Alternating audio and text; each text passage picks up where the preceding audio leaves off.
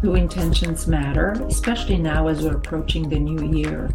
Is that important that we actually set some goals and intentions? Some of us feel even deflated because how many times we set intentions at the beginning of the year to only fall off the track later. So today we're going to address the importance of intentions from a psychological perspective and also spiritual care and Christian faith. And if you don't know me, I'm Dr. Ioana Popa from Team for the Soul, and I bring the renewal nuggets. So let's dive in. Many times we're setting intentions at the beginning of the year, and then we plan and we have goals, and then we are thinking we're going to just turn our life around. And many times it doesn't work. We get really excited in January, and then little by little we get back into our busy schedule, and things just fall off the rails, so to speak, and we found ourselves defeated with a sense of, oh, I can never set goals. So we're going to address this in the next few videos. And the first place to start is to think of intentions before we even set goals. What is really truly our intention? And I'll explain why this is important. Imagine going with a car and we're going to say, oh, I'm just driving every day, but there's no direction. Without an intention is like driving a car with no direction. And we're happy by the end of the day. Well, I just drove, but there's no destination. So many times what happens, we go through life, it feels like a treadmill, and we go through the motion, we go to work, we're trying to catch up, and many times we feel behind. And at some point in life, something happens. There's an event or a series of events, or all of a sudden we notice our gray hair or the wrinkles, or there's some ailment, physical health issue. And then all of a sudden we pause and stop and we feel like we're adrift. And we wondered what happened with our life. And many times this is coined as midlife crisis. And initially I thought it was a thing, but now we know it's more a myth. And in general, it's thought it doesn't have to happen between 40s and 50s. It's just a place where human beings, us, we have this realization that we're adrift.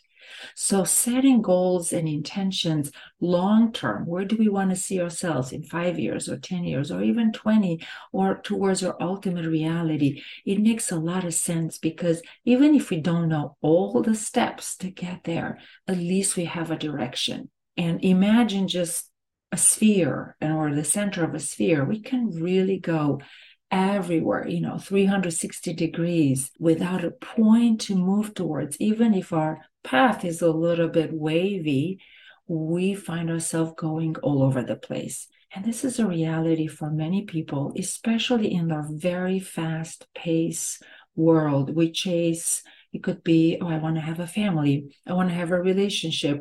And then the next goal, well, I want to have a house, or I want to have a car, or I want to have this job and that other vacations and a particular status.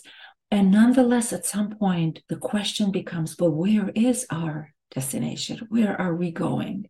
So pausing before the year starts to really think of your intentions and what is it that you want to get out of life? What are your big goals? And in such a way that even if you don't know all the particular steps to get there, at least will orient your life. And there's a very interesting psychological concept around this that has to do with priming our brain. We have this ability, once we are thinking of something that we want to do, that our brain in a subconscious is primed. So it will see all sorts of opportunities naturally towards moving in that direction.